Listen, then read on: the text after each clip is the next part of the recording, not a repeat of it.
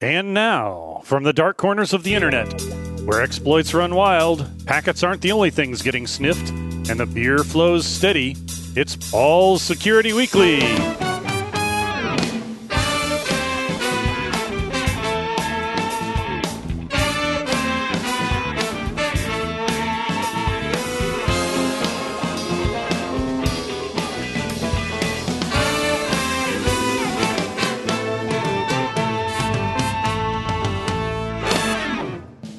This episode is sponsored by Palo Alto Networks, creators of the next generation firewalls, helping you to enforce network security policies based on applications, users, and content. Visit them on the web at www.paloaltonetworks.com. And by the SANS Institute, the most trusted source for computer security training, certification, and research. Visit sans.org to learn more. And by Pony Express, innovative and easy-to-use security testing products for today's distributed enterprise and those hard-to-reach places. Visit them on the web at ponyexpress.com. And by Tenable Network Security, the creators of Nessus, the world's best vulnerability scanner. Check out Tenable's other cool products, such as the Passive Vulnerability Scanner and Security Center Continuous View. Visit them on the web at tenable.com. Now, fire up a packet capture, pour yourself a beer, and give the intern control of your botnet, but not the mixing board. Here's your host. He's a few no-ops short of an exploit, socially engineers the elderly, and is known as the kill bit at parties. Paul Asadorian. Hello, everyone, and welcome to this edition of Paul's Security Weekly. I'm your host, Paul Asadorian. Very excited to be here this evening.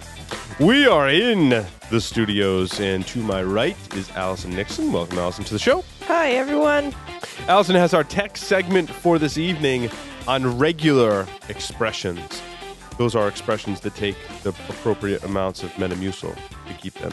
They are highly regular, and they are far better than irregular expressions. Irregular expressions. Also, That'll I have be next week. so many computers right now. It's awesome. Speaking of keeping regular, Mr. Jack Daniels here in the house. Indeed. Becomes difficult. That's why you're so cranky and curmudgeon-y, isn't it? Yeah, it's it. No, it's a related commentary. How do people lose weight and give up coffee at the same time? I mean, how would you stay? Never mind. Jack's here in studio on the lines via Skype. Mr. Joff Thayer is here with us. Welcome, Joff, to the show. Good evening there, Paul and co. Good to be here. Good day, mate. G'day. How are you? Is anyone else on via Skype? Did we add Carlos, maybe? No, we didn't do that. Okay, we're new at this. What? Is he really complaining? He sounds like my 6-year-old, for crying out loud. So this is actually, despite what the show notes say, episode 364, and it is March 6th. I want to remind everyone that... Hello. Oh, hey. Hola, Carlos. How are you? I'm good. Welcome to the show. We're just getting started here. Thanks for joining us. Yeah, if you want to just, there's a little bit of background noise. You want to just mute your microphone, and we'll take care of that maybe after the. Yeah, I'm speaking with the internal mic on the laptop. Let me connect the big microphone. Okay. Yeah, there's like a clicking noise too. I don't know if that's because you're connecting your headset or if you're. Are you cocking your Glock? Is your Glock ready to pop? Pop. I don't have it on me today. Oh, okay. So I want to remind everyone, Offensive Countermeasures Hack Lab will be at the Mid-Atlantic CCDC Conference 2014. That's the last week in March, and we'll be sticking around to MC the event. You can go to maccdc.org to find out more information. Jack Daniel will be at Security B-Sides Orlando from April 5th through the 6th. It is a community-driven event seeking to bring together Central Florida InfoSec with a passion for making, breaking, and protecting. Jack will be there. April 5th, I will be speaking at Harvard University at the Northeast Linux Fest, which has nothing to do with Harvard other than that's where the event is, and I will be there on Saturday, April 5th. Let's see, next week, I will be at the SANS ICS SCADA Summit, so check me out there. I'll have some of the new Hack Naked t-shirts. No, we don't sell Hack Naked t-shirts online yet. Maybe someday, but for now, you have to find us at a conference. I'm also slated to speak at the Charlotte ISSA conference and the NOLA conference in New Orleans in June. You can find more information about all the conferences we'll be at in the show notes. Also, if you want to sponsor a webcast, contact me, Paul at securityweekly.com. There's lots of open slots for webcasts. And coming up in April, we're going to welcome our new sponsor, Silent Break Security. So make sure you stay tuned for that as well. On to our guest interview for this episode. We have on with us tonight Eve Adams, a senior talent acquisition expert at Haylock or Haylock? Haylock Security Labs, a full-service information security advisory in Schaumburg, Illinois. Schaumburg, Illinois. Eve, welcome to the show. It's nice to have you. Thank you, Paul and Co. Thanks for having me on.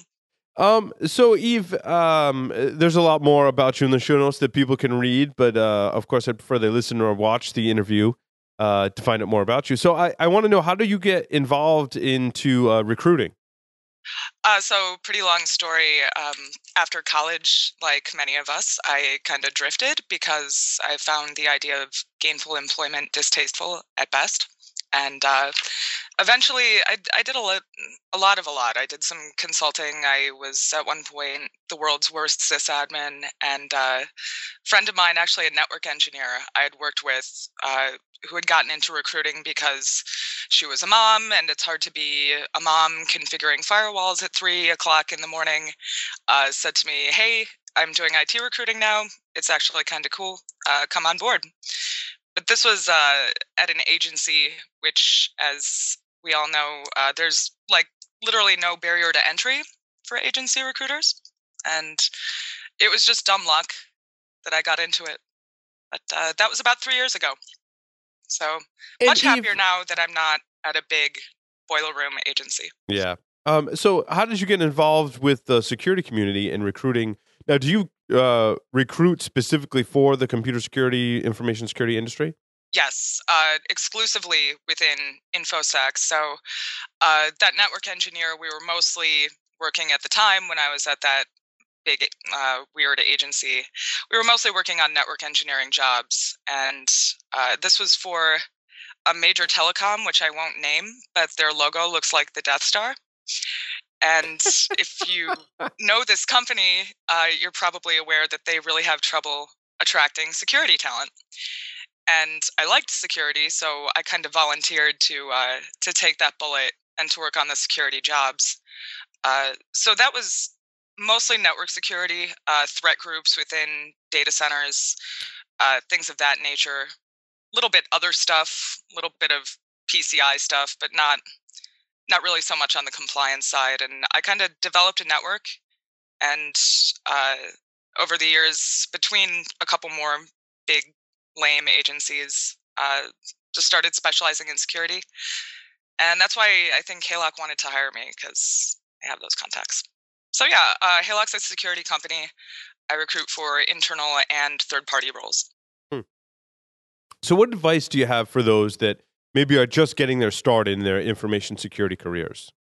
So I'm giving a talk on this subject that will be called Attack Paths. I have it submitted to a few B-Sides, and it will be, I know for sure, at B-Sides Nashville.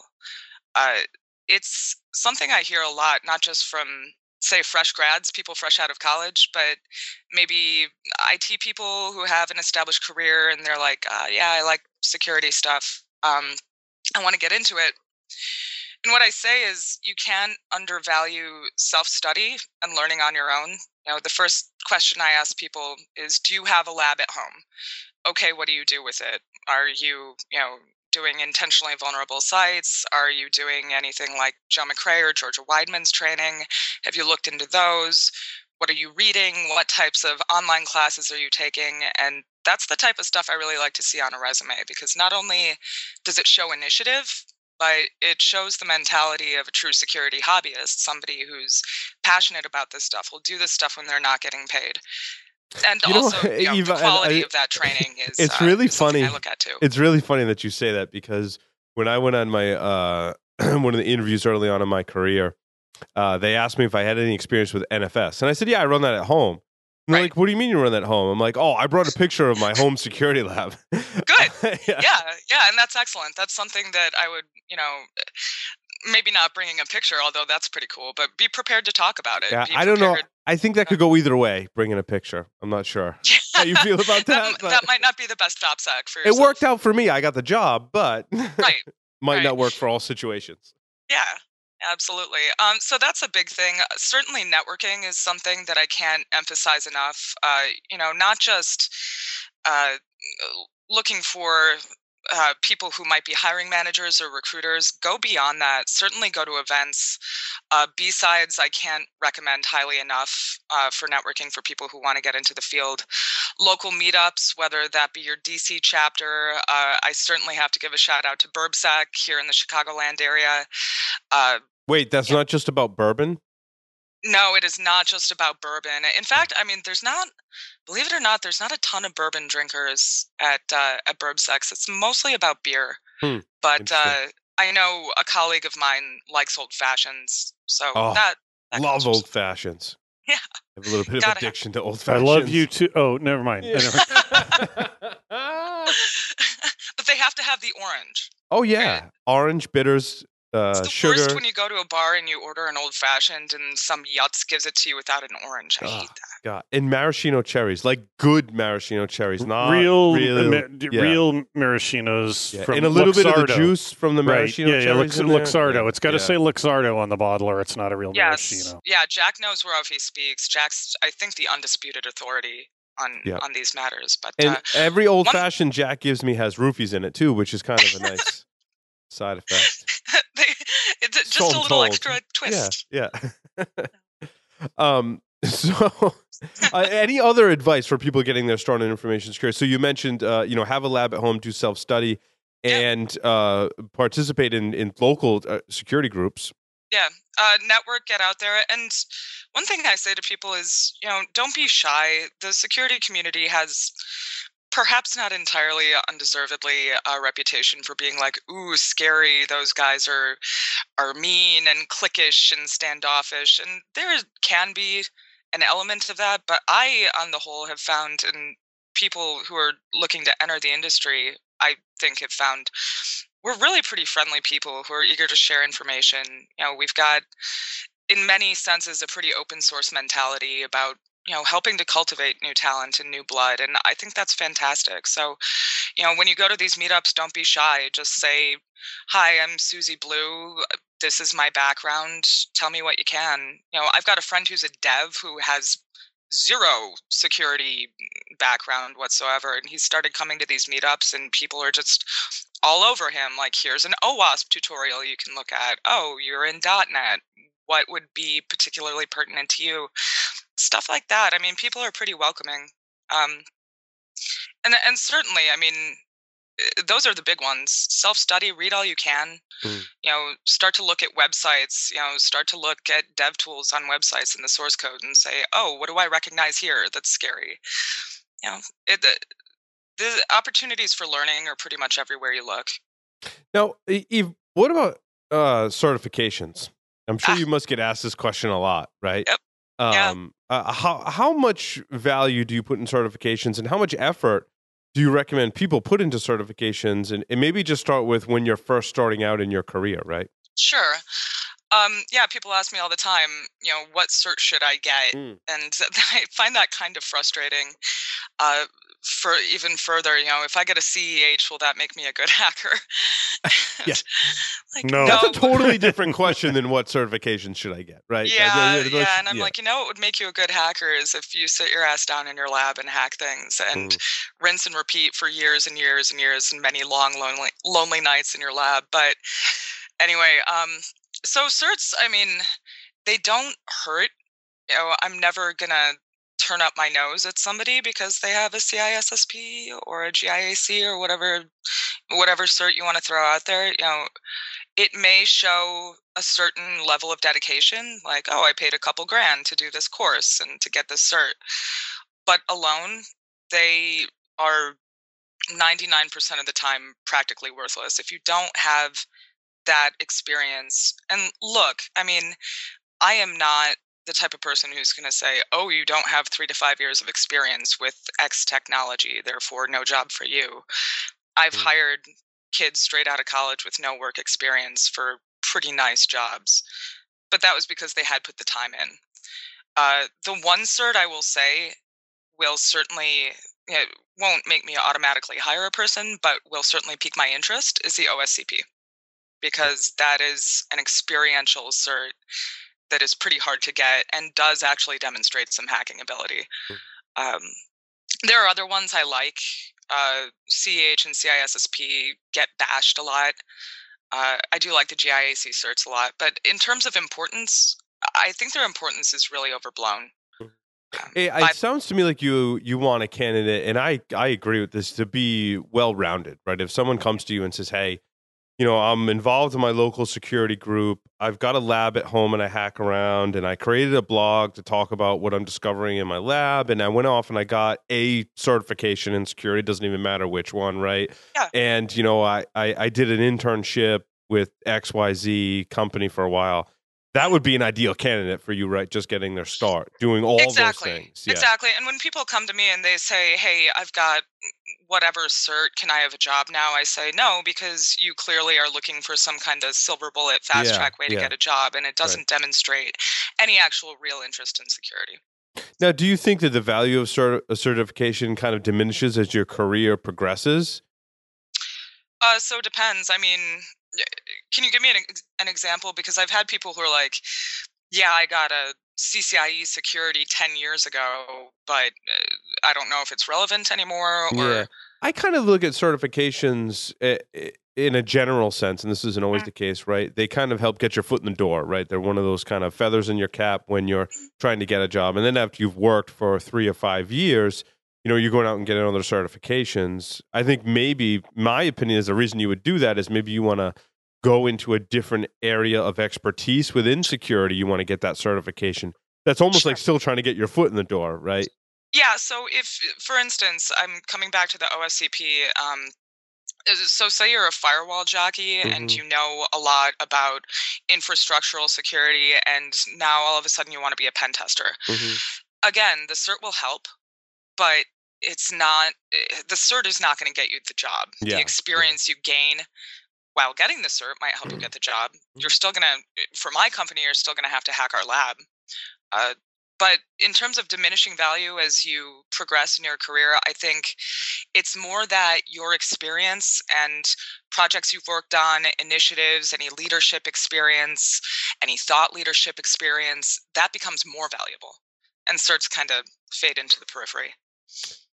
I want to just jump in for a couple. One thing that you said in passing there is if the boss makes you get a fill in the blank cert, CISSP is a good example because it's maligned and often for good reasons. Even though we have friends there trying to make a difference, you can either get the cert and move on, or you can actually stop and use the Googles and learn some shit while you're at it, because it's so broad that there will be things you've never heard of and never cared about, and some of it's dumb, but you can actually use these as a learning experience, and I think that's a huge difference. But I also have a fantasy that ISC Squared will introduce a new cert, since they're introducing all of these crazy ones they have no business doing. And I want them to introduce a certified information security recruiting professional, so that when people pitch me blindly from LinkedIn or anywhere else, or call me on the phone because they Google me, I can tell them they're not qualified to hire security professionals because they don't have a CISSRP, and then hang up on them. And that might go further to break the back of the CISSP than anything that ISC Squared can do. Jack, I applaud that idea.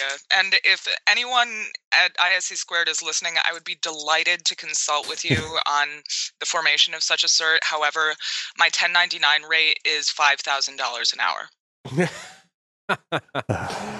Worth every penny. So, hey, Paul, could I jump in with a question? Please do, Jeff.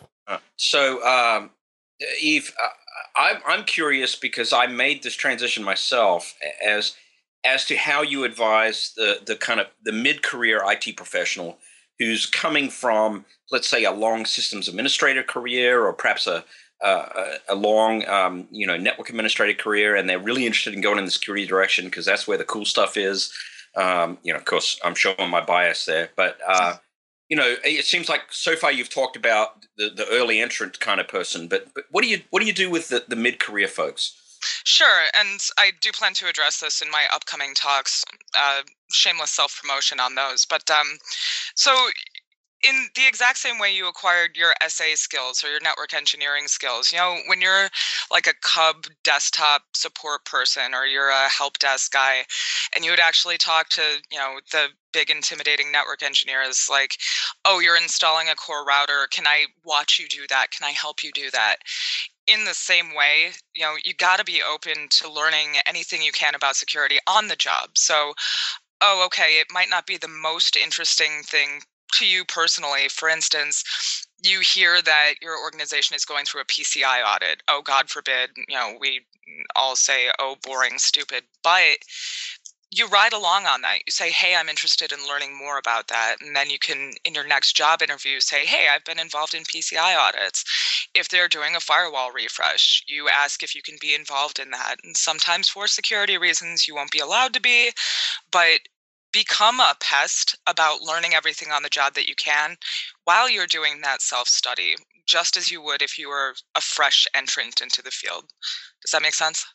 Yeah, absolutely. Absolutely. Yeah. Good answer. And I have a question, kind of comment. How do you feel about what I call the technology religions? I've been doing a lot of interviews recently since I'm hiring several people for my team. Sure. And many times when people come into the interview, I start telling them, well, for the position, we need you to know several operating systems, several scripting languages.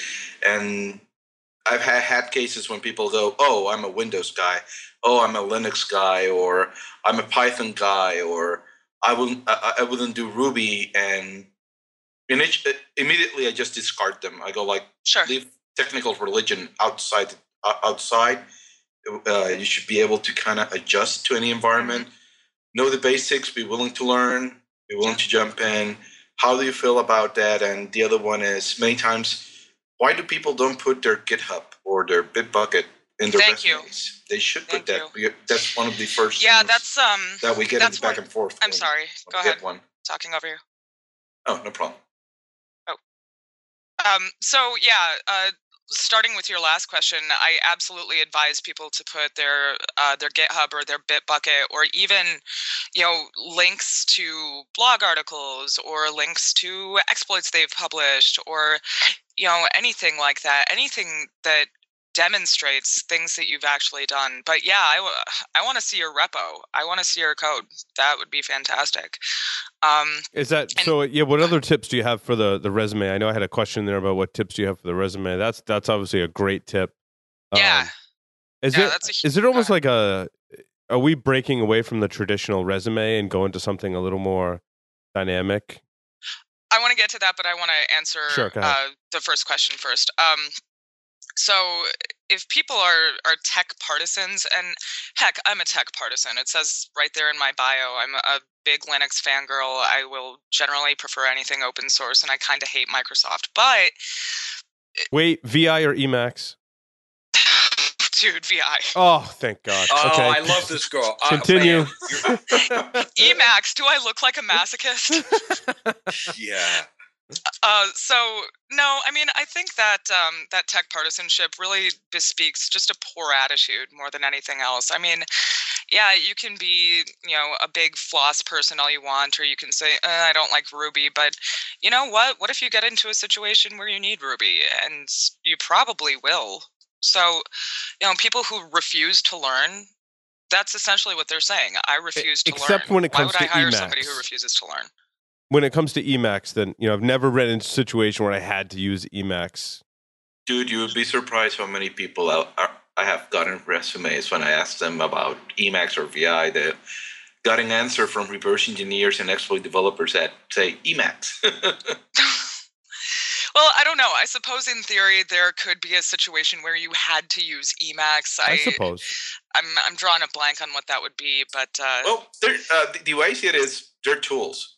I like the mentality where people, at least for work, for what they do as a hobby, they can have a passion. My passion is writing in Ruby, Python, and PowerShell. That's my passion. I write on all three of those, and I'm always kind of tinkering around those, mainly on the Windows side and a bit on the OS X side. But when it comes to work, I really like it when people go with the attitude, hey, all technology is a tool. They're just a bunch of tools, and I'll pick the right one for the right job. But you know what's funny? Well, that's true of any position. I mean, if you are in a professional context and you refuse to do what you need to do in order to do your job and to cover your responsibilities, I mean, that, like I say, that's an attitude problem. And it's the same regardless of tools. People should be agnostic as to tools they're using. And some of those questions are total screening, right? Because if you ask the VI Emacs question, they go, "What are you talking about?" Then you know, and in the resume says the correct Linux. answer is obviously to FTP it to a Windows box and use Notepad. Paul, I'm glad you brought up the third possibility, which is I don't know. Right, I don't know is not an acceptable answer. My favorite is you're getting hired for a reverse engineering position. I ask how much experience you have with IDA, and they ask me, "What is IDA?" Oh dear. Oh my. Yeah, that's going to be a red flag. But Paul, you asked about resumes. Yeah. Yeah, I mean, I cover this exhaustively in my Hack the Hustle talk. I would say one thing I'd like to see more of, the one thing I stress is verbal the nouns, meaning if you're talking on a resume, say, about IDA, don't put IDA alongside all the other reversing tools that you use in a big wall of text at the bottom of your resume. Attach a verb to it, like used IDA for reverse engineering on such and such projects, and this is some of the malware I was working with, and this is how I incorporated reading assembly into it. I feel like the wall of text of technologies really does you no good. I'd rather see like a slideshow or something. I don't know. I think the traditional resume is kind of outdated that's now. interesting. So I have a lot of people say to me, "Oh, I don't need a resume. I am too famous for that." Or, "I don't need a resume. I have LinkedIn." Or, "Just go look at my GitHub and you'll see how great I am." That's fine. But a resume may be nothing but a formality, but it's still a formality. Mm-hmm. It's still like wearing pants to the interview. You may not want to, but you still should. So you still need that text-based one-page piece of paper that consists of your resume, in other words. It may not be strictly necessary for everyone, but I still think it's a best practice to have one. Mm-hmm. Just so that, I mean, once again, if it's an HR hoop you got to jump through, you're right. And I got no more love for HR than anybody else. But if it's, a formality that you have to observe, just do it. Don't let that get in your way. Yeah. Don't step too. I was trying to see how far outside the box I could step before you kind of said, no, you got to kind of have like a paper-based textual. In my case, I just want to see in a resume the highlights of your career. What do you think is important? Where do you think you're good at? And what are those references? Either be it people I can talk to, communities you're a member of, as you mentioned, repos. What are your repos, whatever they are, or code that I can reference or presentations that I can reference. But at least include the highlights so I know I can get an idea of this candidate before I actually do the phone call. That's the advantage of the highlight reel would be so awesome to have a video with flying. No, never mind. Yeah, and I would appreciate that, certainly, like a slideshow or a video or hell, interpretive dance, whatever. But again, the resume is a formality that occasionally a gig they're going to need it. That's what I wanted listeners to take away. So yeah. I'm sorry, just Josh? a quick follow-on question, Paul, if you don't mind. Go ahead. Eve, is there not an issue still with automated resume scanning? And so you made a comment, verbal the nouns, right? Right. Does that not have a challenge in kind of getting above the pile of resumes, or are we not in that boat here? So I don't know. I don't know how familiar you are with how certainly agency recruiters work and how specifically their software works, but essentially you put together Boolean strings. So I will say firewall and ASA in parentheses, and then I can add a bunch of operators to it that'll make it so that your resume pops either in my database or on a job board such as Dice or Monster. So the scans that you're talking about, the keyword scans, if you put used IDAPRO for reversing in your resume, IDAPRO will still pop. It doesn't necessarily need to be in a chunk of text at the bottom. Does that answer your question? Yeah, absolutely. I was interested in that. Almost from the perspective of maybe you should have two resumes in the pocket, one to get above the scanners, and then the second one to actually give out. And I definitely, and I always do recommend, people say to me, hey, if I put everything in my resume that I've ever done in my life, my resume would be 90 pages long. And that's why I say fork your resume. If you think there's a possibility that you might want to apply to several different types of positions, have your project management resume, have your pen testing resume, have your defensive AppSec resume. It's a pain, but it will help you to kind of streamline that process. Good deal. So the market in the job market in security is pretty competitive in terms of being an employer, right? Mm-hmm. There's lots of people to choose from. So I guess from when you're applying for a position, it can be competitive as well. But what tips do you have for employers to find the right people to fill positions? So this is something I deal with a lot with my clients. I tend to think that I have great clients that are great places to work, but whenever I'm, for instance, doing a scoping call with a new client, I say, okay, what is great about working for your company? What is great about this job? Why would I want this job? How can I sell this job to somebody? How can I make this an attractive position for somebody? And I feel like a lot of companies are so focused on how bad they need security talent that they lose sight of why a security professional would want to work there. Mm. So, they're thinking, oh my God, we need pen testers. Oh my God, we need a virtual CISO. Oh my God, we need secure coders. But they don't think about how they're going to attract those folks. So what I would encourage all hiring managers, and certainly recruiters, and hiring managers who are working with recruiters to do, and to keep front of mind is, why would a security person who have 0.9% unemployment in calendar year 2012, who in many cases can write their own checks, who in most cases have very comfortable, very lucrative positions, why would they want to make a move to your company? That's the number one thing you got to think about. For us, it would be you don't have to wear pants to work. That is a definite prerequisite that I would certainly include in all future job descriptions. Excellent. Yeah. So in honor of this episode, Eve, I actually did post a new position or two to the website. So we are looking for an executive producer. So excellent. I would apply, but the job description seemed to entail a lot of being organized and coordinating things. You noticed that, huh? Those are not my core competencies. Interesting how we have to hire someone that is organized. So. That ain't me.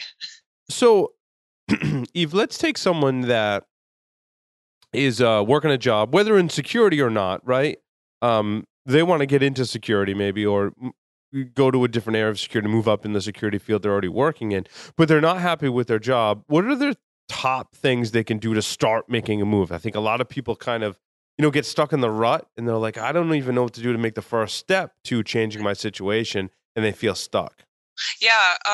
So not at the risk of sounding like a broken record, networking, certainly, talking to people, if only if only to take the pulse of what's out there, if only to say, hey, how did you get your current job? What does your company look for? Do you know of any openings? What would you suggest I do as somebody who is where I want to go next? That's major. Make sure your skills are current. And this doesn't necessarily mean you have to go out and learn all the newest, hottest scripting languages or familiarize yourself with all the state-of-the-art tools that are out there, but make sure that you bring at least something to the table that is involved in positions that you're going for. So if you think you want to be a pen tester next, then make sure you actually know something that would be valuable on a pen testing engagement. I see a lot of people saying, for instance, but I know about security. I know how it's done. Well, have you ever done it? No. So then you need to go back to the self-study. Then you need to go back to sharpening up your skills and making sure they're applicable to the position you want to be in. What are some of the highest paying positions in security and why? I'm just curious. That's an interesting question. If you want a short answer, I would say the most lucrative gig on my desk right now is for a managing director with application security experience, and that's, you're looking at like the 300 plus thousand. But I have heard of positions that pay a lot more.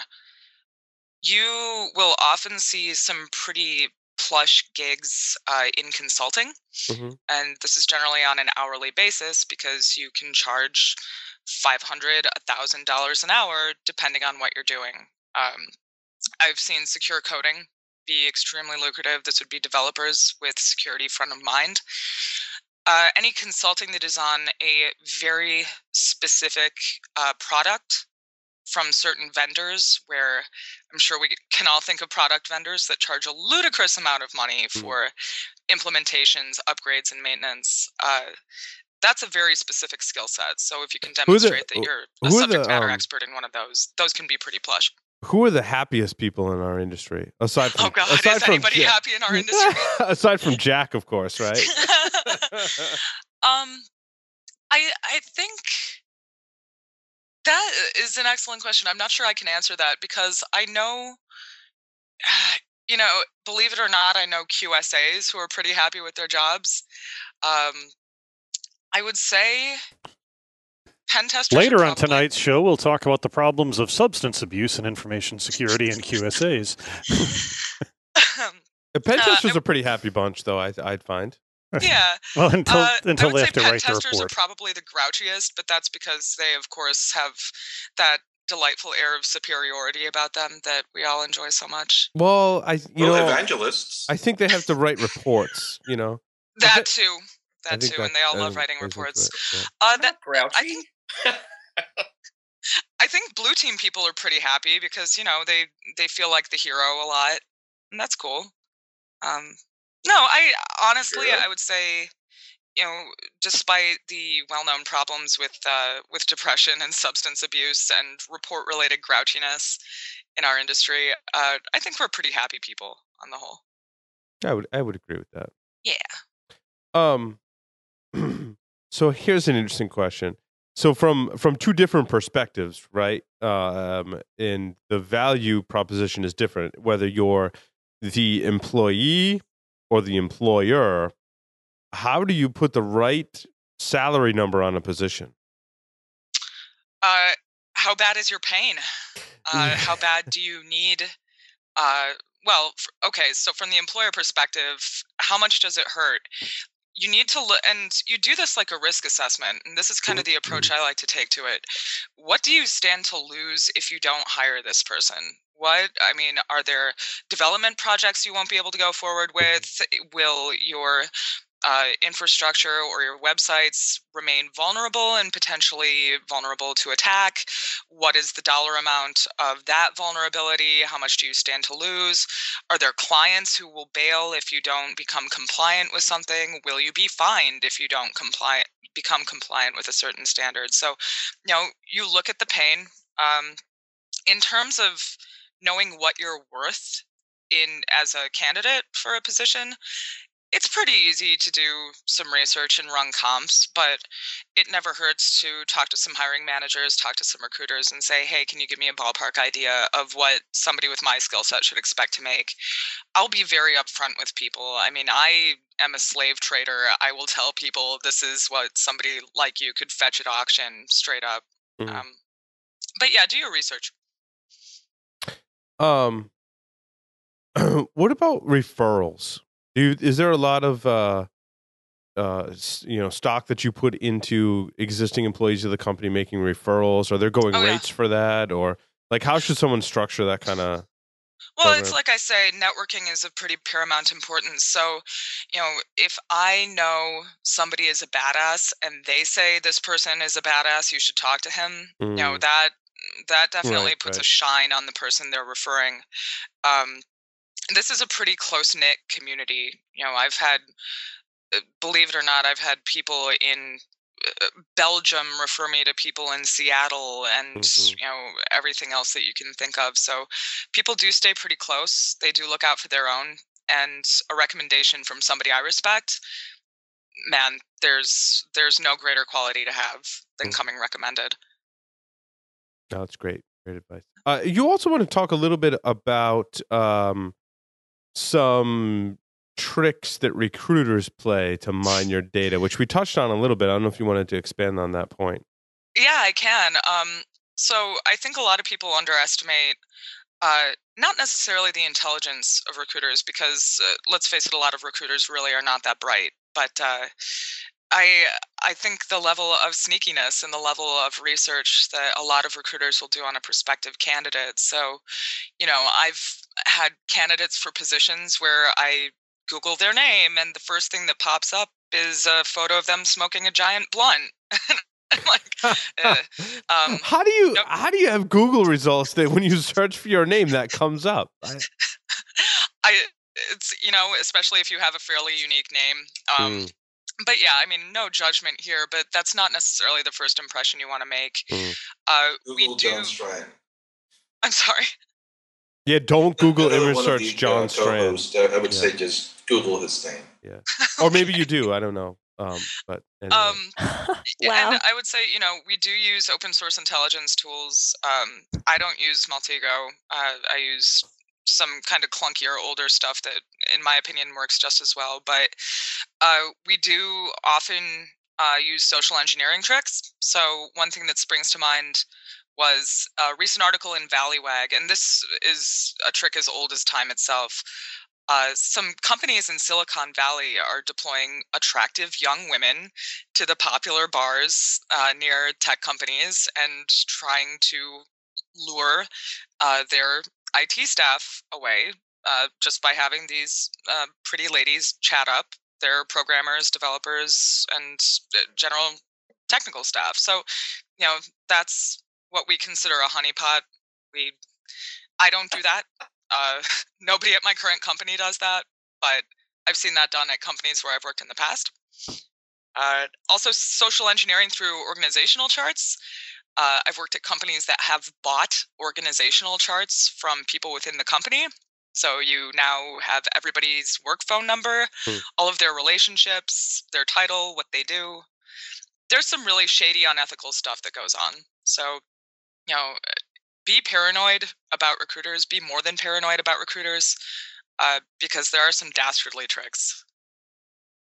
Which, of course, I would never use now. I would totally not fall for the honeypot. Said I would totally fall for the honeypot. Oh. Just admitting it right out there. That's good. It's good to be honest with yourself. So, Eve, do you maintain a blog or have a place where people can go to find out, maybe where you'll be speaking next? I have an About Me, which is under construction, and I've been working to put together a website because that is a good idea. So where I will be speaking in the very near future, I will be, as I said, at B-Sides Nashville. Fingers crossed, B-Side Chicago, which is one of my favorite events ever. Have to give props to Circle City Con, which is coming up in Indianapolis. I will be doing resume training there and a workshop on interviewing, job career strategies for security professionals. That's at circlecitycon.com. You should check it out. But other than that, no, I've been pretty lax about my web presence. I do blog on Halok's website, which is halok.com. Check that out. And that's HALOCK. Yep, correct. Just in case someone wanted to try some ridiculous spelling of that. There's a lot of different ways you could spell that, right? It's true. So, are you ready to play 5 questions with Security Weekly? I would be lying if I said I was ready, but I am willing. You're never truly ready. No. 3 words to describe yourself. Oh, boy. Shameless flesh peddler. If you were a serial killer, what would be your weapon of choice? Something ranged, obviously, because, huntress, but it's never my intent to kill or injure my prey. I just want to capture them. So maybe one of those things where you shoot it and it puts a net over to someone and they're not harmed. One of those. Nice.